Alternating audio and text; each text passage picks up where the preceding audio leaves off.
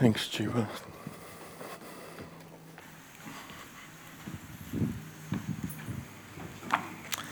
Let's pray. Lord, we've been speaking to you in this service, singing praises, speaking to you in prayer. Now, Lord, we pray that you would speak to us through this passage. Speak your truth into our hearts and focus us together for your purposes this year. We pray in Jesus' name. Amen. Serving God together. That's sort of like our focus for this year, the emphasis being on the last word, together. This is a wonderful passage and it's a great story, and I want us to learn the story, remember the story, reflect on the story throughout this year, and we're certainly going to revisit this story at various points throughout this year. So I want to work our way through the passage in just a moment. Let me give you a little bit of background though before we jump into all that. This chapter certainly is about actual events, true events that did happen, but in the process of the early years when John was alive, of retelling this story over and over and over, it suddenly became very helpful as a parable. That what really happened becomes also symbolic of how Jesus related to them is how Jesus continues to relate with us in his post-resurrection state. Of course, the disciples had no idea that they were spiritual actors or actors in this spiritual drama. But the story gets told and retold, and so it has great implications for the church. John tells this story of the risen Lord standing on a distant shore and giving his directions to his disciples. He's watching them, he's interested in them, he cares about them, he wants to work through them, and so he gives directions on what they are to do, and he blesses their obedient response. This is followed by a time of intimate fellowship with Jesus and with one another. That's the point. John chapter 21 also explains for us one of the little gaps that we have in our biblical story, because the last time we had met Peter, he had denied the Lord Jesus 3 times and then ran away. And then at the post-resurrection state, we know that Jesus had met with Peter, but we don't have any details, just the angel saying, "And tell Peter." And we know that Jesus met with Peter on that Sunday afternoon, but as I said, no details are given. But when you get to the book of Acts, in the first 12 chapters, Peter is dominant.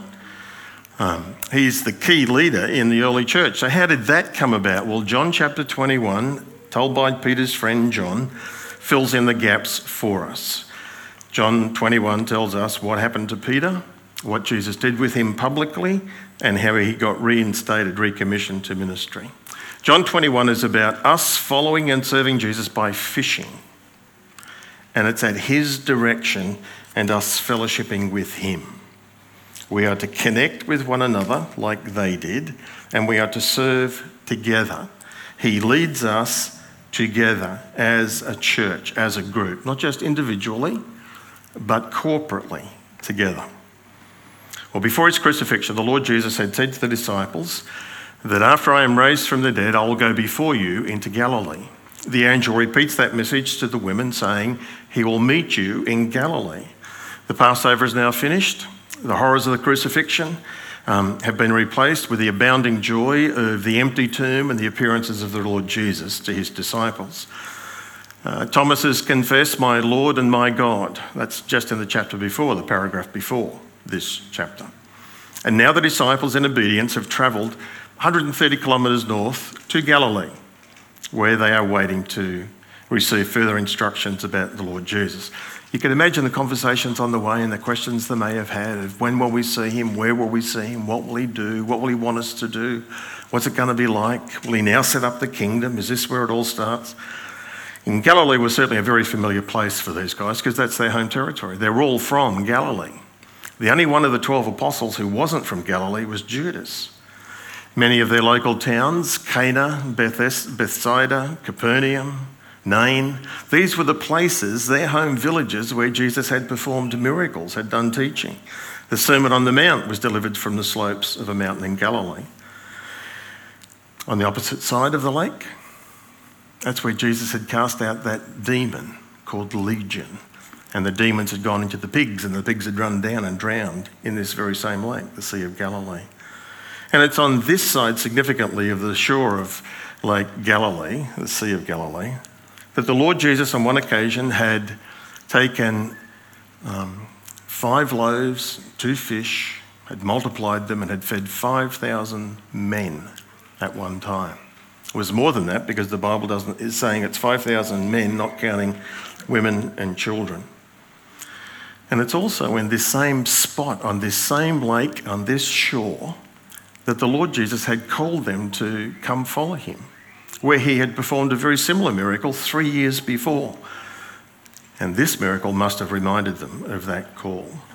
In fact, in Luke 5, in that first story, where they catch this huge amount of fish and they're in the boat, Jesus says to them to leave all of this behind and come follow me, and I will make you fishers of men.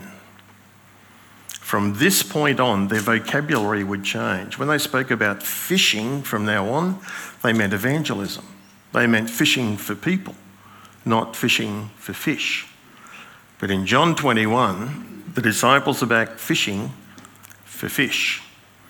But that's why John is giving us this story, because he's not using fishing. He's using fishing in this double sense. He means evangelism, but it's really, literally also fishing. So that for the disciples, this return trip to Galilee would have brought back memories and of their previous experiences, reminders of ministry, of what Jesus done, familiar scenes, familiar places, just like for us, where it all began. But for Jesus, this would be an opportunity, to be a good place for him to give one last interview, one last object lesson before he was to ascend, before he was to leave them. So John tells us afterwards, Jesus appeared again to his disciples. Afterwards, after Thomas has said, "My Lord and my God," the very next thing that is recorded is this story for us. Jesus appeared to them. While Jesus had risen from the dead in the physical body, he was not always visibly present. It's one of the mysteries. Where was he? He's physically here in this world and yet invisible. He appeared and disappeared. Acts chapter 1 tells us that he did that over a period of 40 days. He was not with them every day for 40 days. He was with them, and then he wasn't. He was with them on one Sunday, then nothing. Then he's with them again the following Sunday, and then nothing. He visits the 2 on the Emmaus Road, and on and on and on, stories like that. And now they've travelled north. They're waiting because they've been instructed to go there. And so they are waiting for the Lord Jesus to turn up. And this is going to be the third appearance that John tells us about.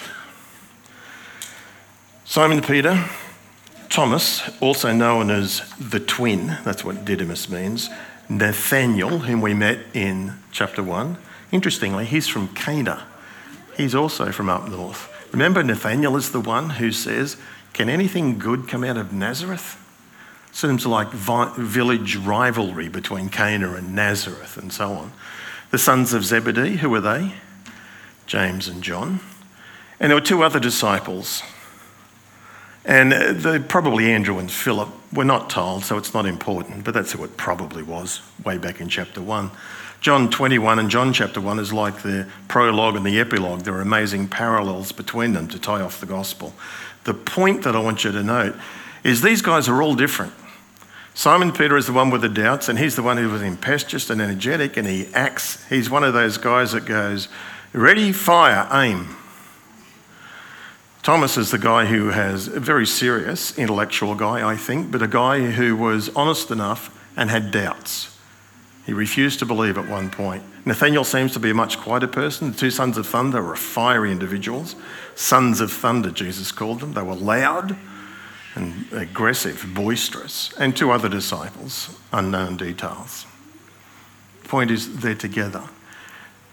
That is a significant verse, even though it's quite easy to jump over. This is the church in microcosm. This is a picture of us. We are together. We're different, but we are committed and together. And it's good news that they're together, because if you remember at the crucifixion, they were scattered. They ran. And then the only time they were together was in the upper room behind closed doors, and that was in Jerusalem. But here they now are in Galilee. They've returned home, and it's very familiar territory, but this is the area where Jesus publicly ministered, and here they are together in open allegiance to Jesus in the very region where Jesus had been so prominent in public ministry. The resurrection of Jesus is starting to transform them, starting to change them. And part of that transformation that happens for us, not just individually, that happens, but there's also this corporate dimension. We move from being just an individual follower of Jesus to being committed to our brothers and sisters, family, together with one another. So, like I said, this return to Galilee would have reminded them of the smells and the boats and the nets and seeing the lake. And here they are in Galilee, doing as they were directed, waiting for Jesus for further instructions. So before I go on, let me say this. There are 5 points. Point number 1, they were obedient to what they were told to do, and they were connected. They were together.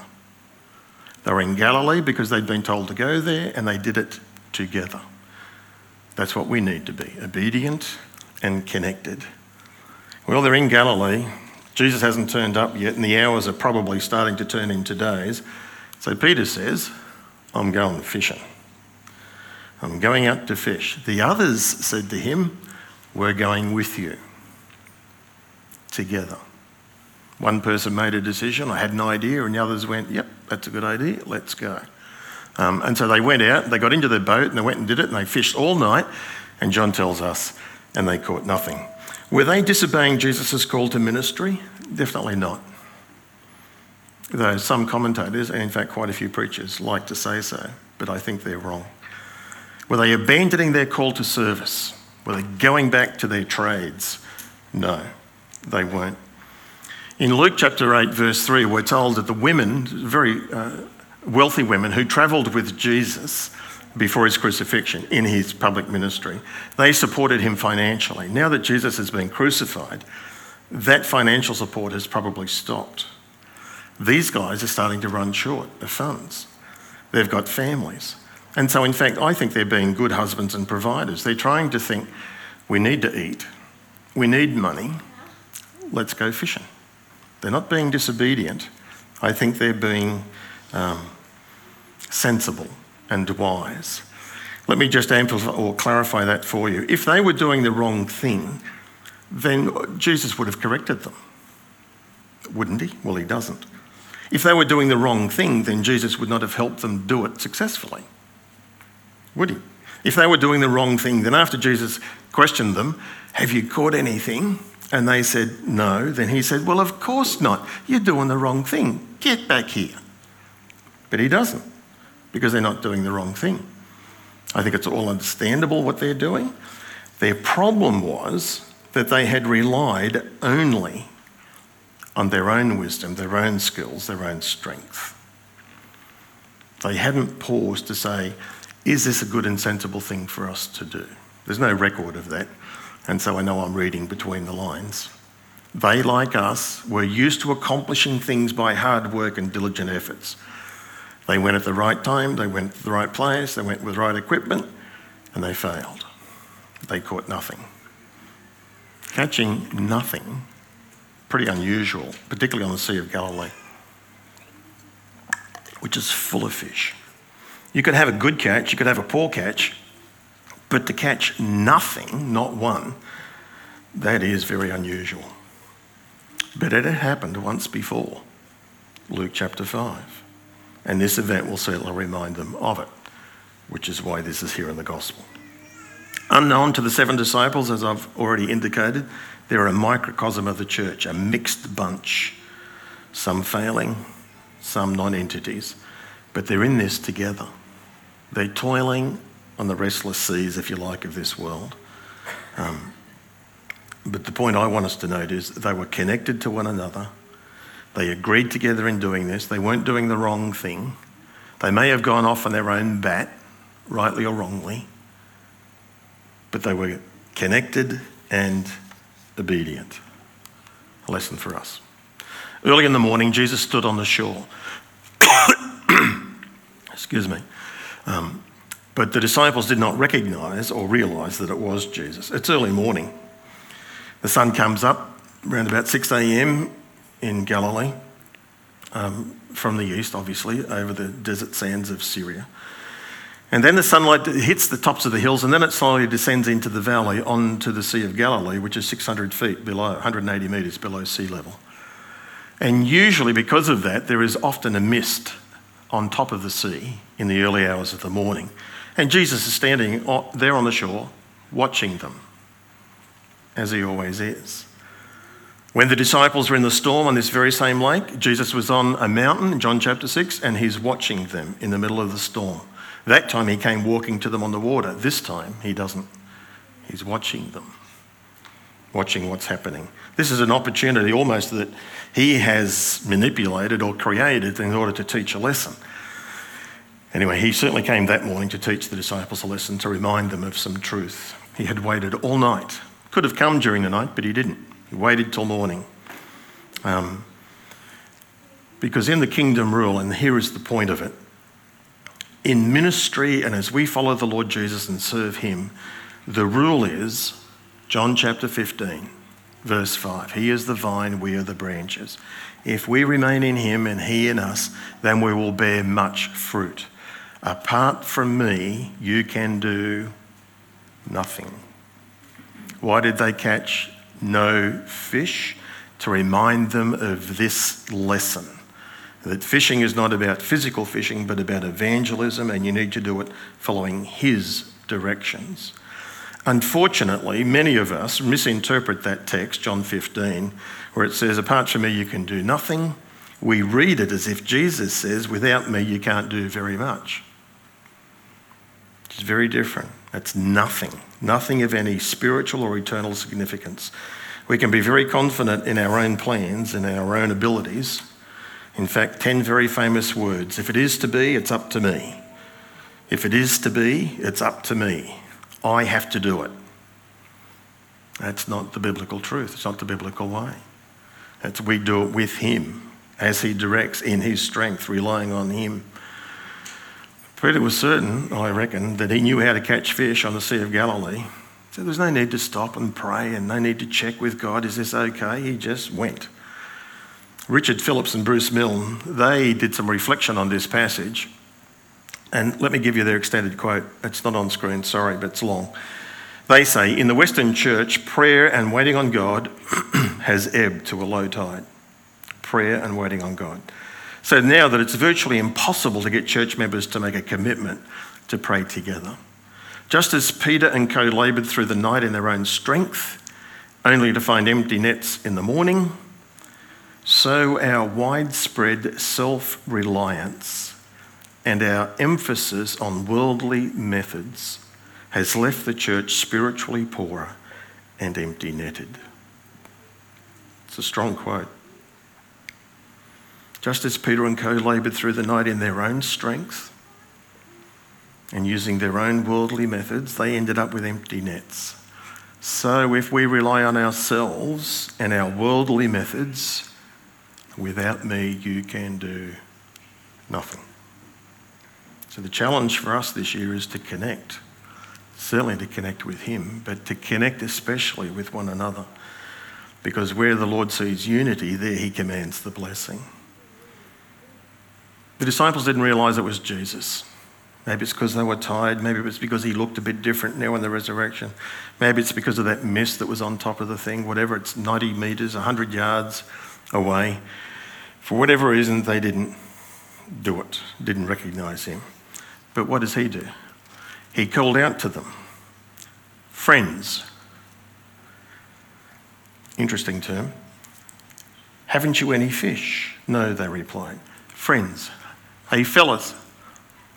Guys, there's this very general term. They're younger than what he is, but it's not talking about a close relationship. He's maintaining something of his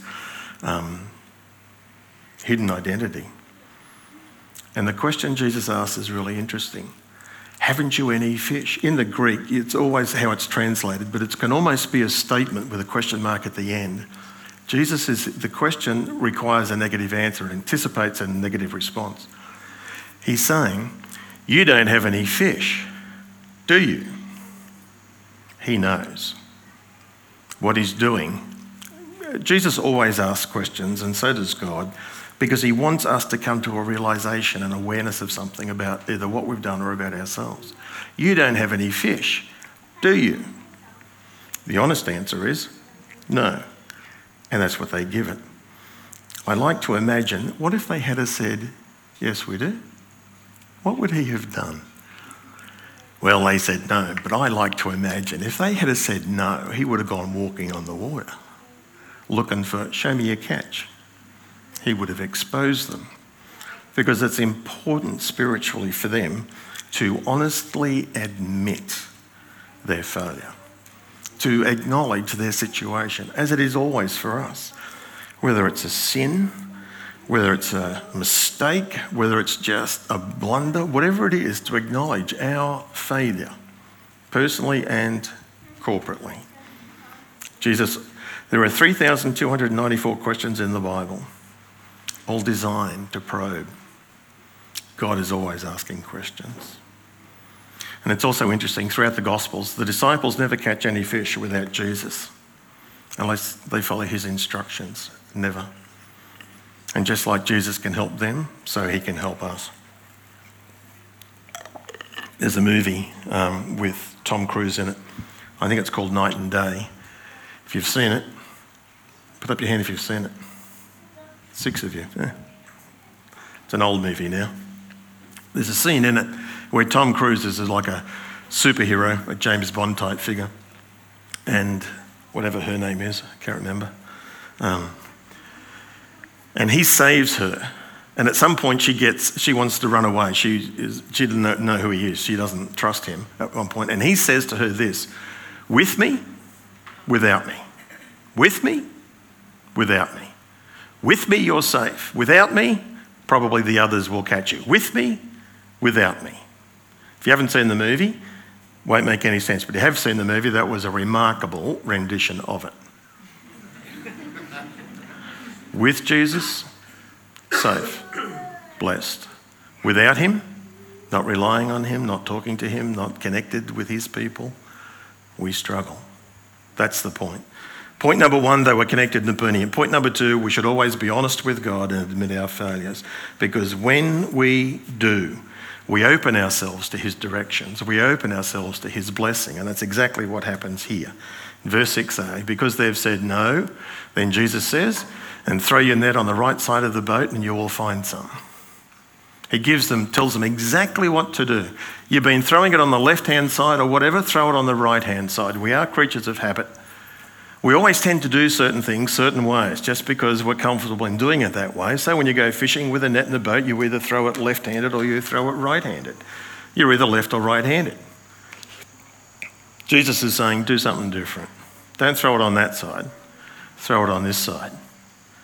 Now, this is not a naturalistic explanation of it, but this is nonetheless, I think, a truth, that around the Sea of Galilee there are certain hot springs, and they, below the bottom of the lake, can sometimes shoot up warm water. So there's pockets of warm water in the Sea of Galilee, and apparently fish like warm water. So they'll gather into a pocket of warm water. And so it's quite possible you can get a scoop like this of a large catch of fish. Well, whether that's how it happened or whether Jesus just commanded the fish to jump into the net, I don't know. Throw your nets on the right-hand side of the boat and you will find some. He's directing them and they are obedient. Jesus is the one who makes up all the difference, doesn't he? When they did, they caught a huge, in fact so huge, they weren't even able to drag the net, lift the net out of the sea into the boat. They had to tow it behind them. Behind the boat. So they're rowing and they're dragging now, and we know later on in the passage it's 153 fish. And they're not just small fish, they're large fish. God has blessed them. It's provided for them. Not just to eat some in a few minutes, but really to sell and to make profit from, to support their family and loved ones. Jesus provides and Jesus blesses them. So they were connected and obedient. They were honest about their failure. They were open to his directions and they obeyed them.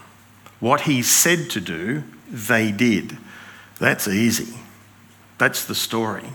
That's why we need to remember it. Then the disciple whom Jesus loved, that's John, said to Peter, "That's the Lord."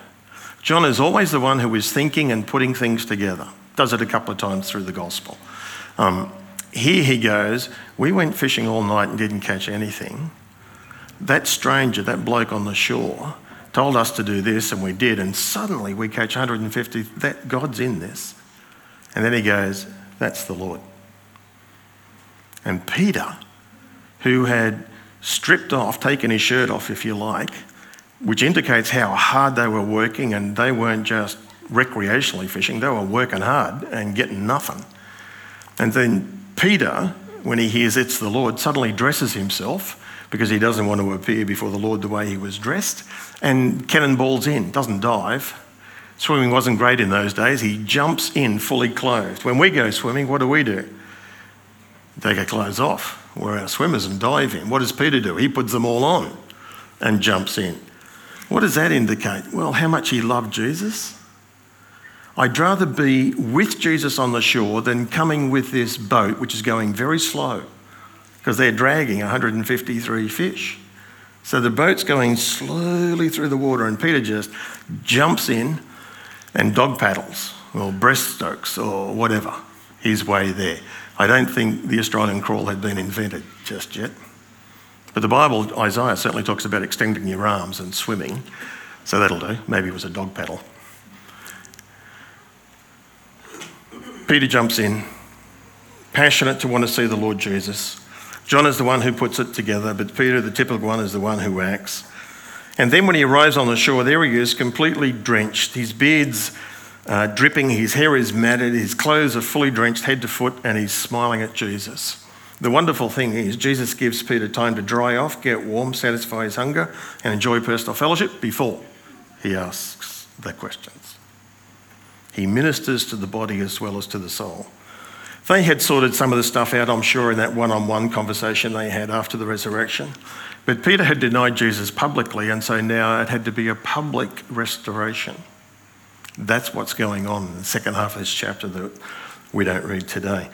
The three questions: do you love me? That's the most important thing. Do you love me? Do you love Jesus? If you love Jesus, then do that with my sheep. Feed them, lead them, tend them, care for them. If you love Jesus, you will love his family.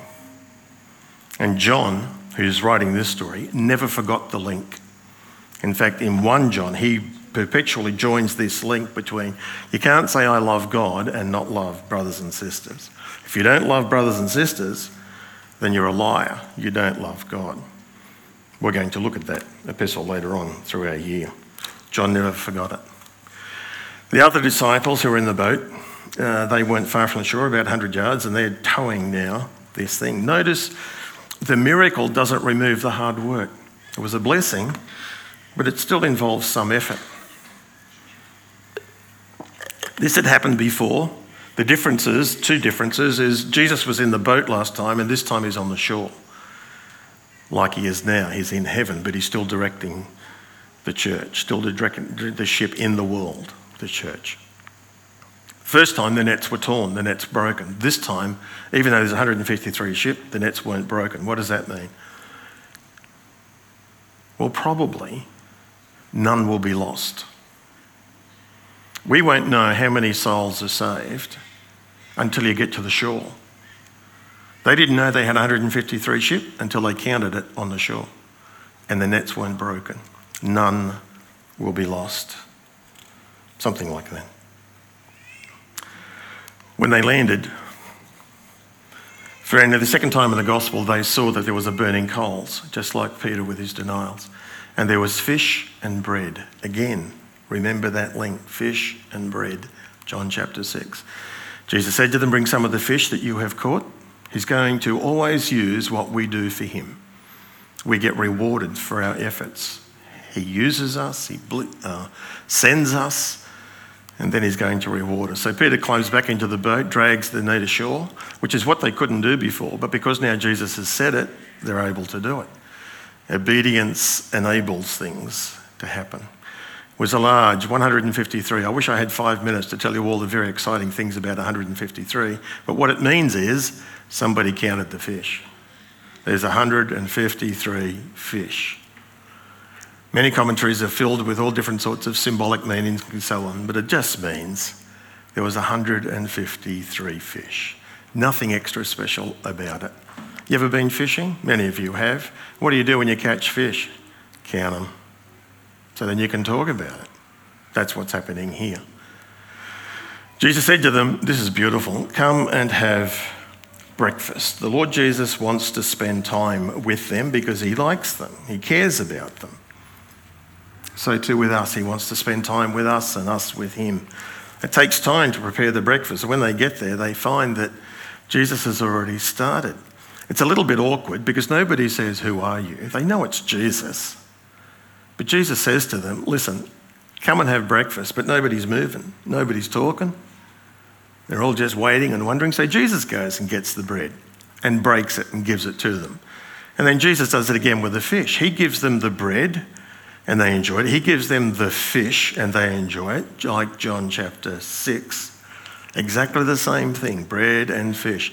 This story links with other story and it reminds you of those lessons, those truths, that what we give to him, he takes and multiplies to provide for us as well as to minister through us. This was the third appearance Jesus said to his disciples after he had risen from the dead. There were certainly a lot more appearances, but this is certainly the third one in John's Gospel, and it's the third one as a group. That's what this passage is saying. And it's Jesus appearing. He would also disappear and they'll meet him up again back in Jerusalem. What were the points? Well, initially they were obedient, they went to Galilee and they were together. They were connected. That's what we need to do this year, obedient and connected. They were honest with God. Did you catch any fish? No. Admit your failures. What if he asks us, how's the fruit? How many people are coming to know Jesus? How many disciples are we making? It's a humbling question and it's a challenging question. We need to be honest with him about it. We need to be open to his directions, and it could very well be something different that we've never done before. Open to his directions, obedient to what he wants us to do.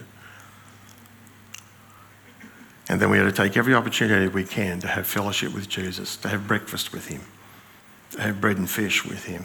He loves to hang around with us, and he desires us to hang around with him before we go and serve him. In fact, in Mark chapter 3, verse 14, when Jesus prayed and appointed the 12 to be his apostles, Mark tells us he appointed those 12 to be with him and then to be sent out to preach and to cast out demons. With him is an important priority. Connected to him, connected with one another. So we are to be committed to God every day. How's that for you? We are to be connected with one another every week. Every Sunday, church. Every week, connect group. Every week, ministry together with one another. Every group, every week, maybe an accountability group or something else, but connecting, calling one another. As well as we are to be concerned for others at every opportunity that we have, not just to be insular, but to be balanced, connected with him, with one another, and reaching out to others, fishing for him. How are we going to do that this year? Well, if I used one word to summarise all of that, for me, the word is connecting. Connect with God, connect with one another, especially in this COVID season, and then connecting with people who are outside the church. This is what we're going to do this year. We're going to connect and achieve these purposes by praying for it and encouraging you to do that, by encouraging one another to be fully obedient to whatever God wants us to do, which means if we see one another doing something which is disobedient, then we'll exhort, we'll come alongside and lovingly challenge to encourage you to be obedient, doing God's will together. We're going to address our membership, and we need to do that this year, of defining our church community. Who is part of this church? Who belongs? Who wants to belong? We want to be a church which is open to all and for the people to come, to believe in Jesus, to follow him, and to join us in that. We want to improve our welcoming processes and our following up. We have a welcoming team, and we have that now. We have some follow-up, but we want to develop that. We want to develop our Connect groups this year. That's key to our future. Pastor Charlie is over that. So if you're in a Connect group, you'll be hearing from him. If you're not in a Connect group, we want to encourage you to get into one, to join one, to start one.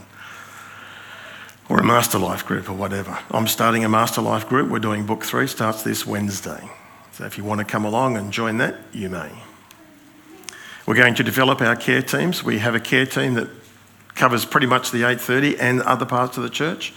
But we want to have care teams in the other congregations as well. We do in the Chinese, but we want to develop them at 10:30 and 5:30. There's a thing that we've spoken about for years called care callers. We may start that this year. It's a process. We'll talk about it down the road. We're going to study 1 John this year, which is all about loving God, loving one another. We'll look at the one another passages, and there's a lot of them in the New Testament, because it's about connecting. God wants us to take this seriously. We're going to gather together as a church, and those who are at home online as best as we can to gather physically, and if we can't gather physically, to gather online. We've got to figure out a way of doing that better, that we're actually connecting, communicating with one another. So one of the ways to do that is know where you're sitting. Most of the times when you come to church, you either sit over there, sit here, sit there, sit over there, down the front or down the back, in the middle. We tend to be creatures of habit. We tend to sit in the same spot. So get to know the half a dozen rows of people around you, wherever you're sitting. If you look around and you don't like them, move. Hospitality weekends, we're going to do a couple this year. Remember, Judy led us in that last year, November, I think it was, October, November. That was fantastic. We're going to do that again this year.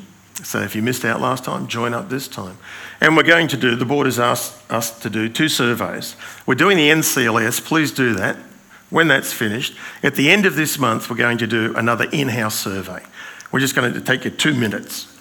And it's just going to evaluate where we're at in terms of how connected we are or aren't. And that same survey we'll take again in October at the end of the year, and to see if there's any improvement, any growth, any development. And we, of course, fully expect that there will be as we are obedient to him and as we connect with one another. So there we go. Committed to God every day. We want to help you to do that. This year especially, connecting with one another every week. We're going to talk a lot more about this as time goes forward, regularly, in our bulletin as well as in the pulpit. We want to be concerned for others, obviously, at every opportunity. So our emphasis this year, connected to one another every week. Let's pray. Thank you, Lord, for this story. Thank you that you met them in Galilee and that you had a final lesson to give them and us. Lord, you look to us to be obedient and connected, honest with our failures, open to your directions, obedient to your instructions, and committed to having fellowship with you as often as we can and with one another. Lord, achieve your purposes, this focus in us and in our church, we pray, this year, in Jesus' name. Amen. Thank you, Pastor Darrell. We're going to move straight into a time of communion now, so at home, please prepare your elements, and certainly if you're in the auditorium here, feel free to begin to peel these little packs because they do get quite noisy, and I'm happy for you to do that right now. Does anyone require communion who hasn't received the elements? Please raise your hands. We're all good? Splendid. Splendid. I want to read very briefly for you from Matthew 26, verses 26 to 29. This is where Jesus institutes the Lord's Supper. Now, as they were eating, Jesus took bread, and after blessing it, he broke it, and he gave it to the disciples, and he said, "Take, eat, this is my body." And he took a cup, and when he had given thanks, he gave it to them, saying, "Drink of it, all of you, for this is my blood of the covenant, which is poured out for many for the forgiveness of sins. I tell you, I will not drink again of this fruit of the vine until that day when I drink it new with you in my Father's kingdom." We're here having communion. What is communion?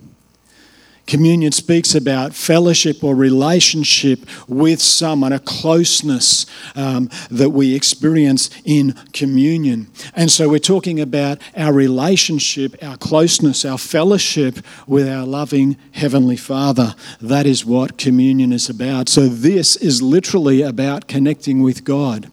I think Pastor Darrell has spoken a little bit about that this morning.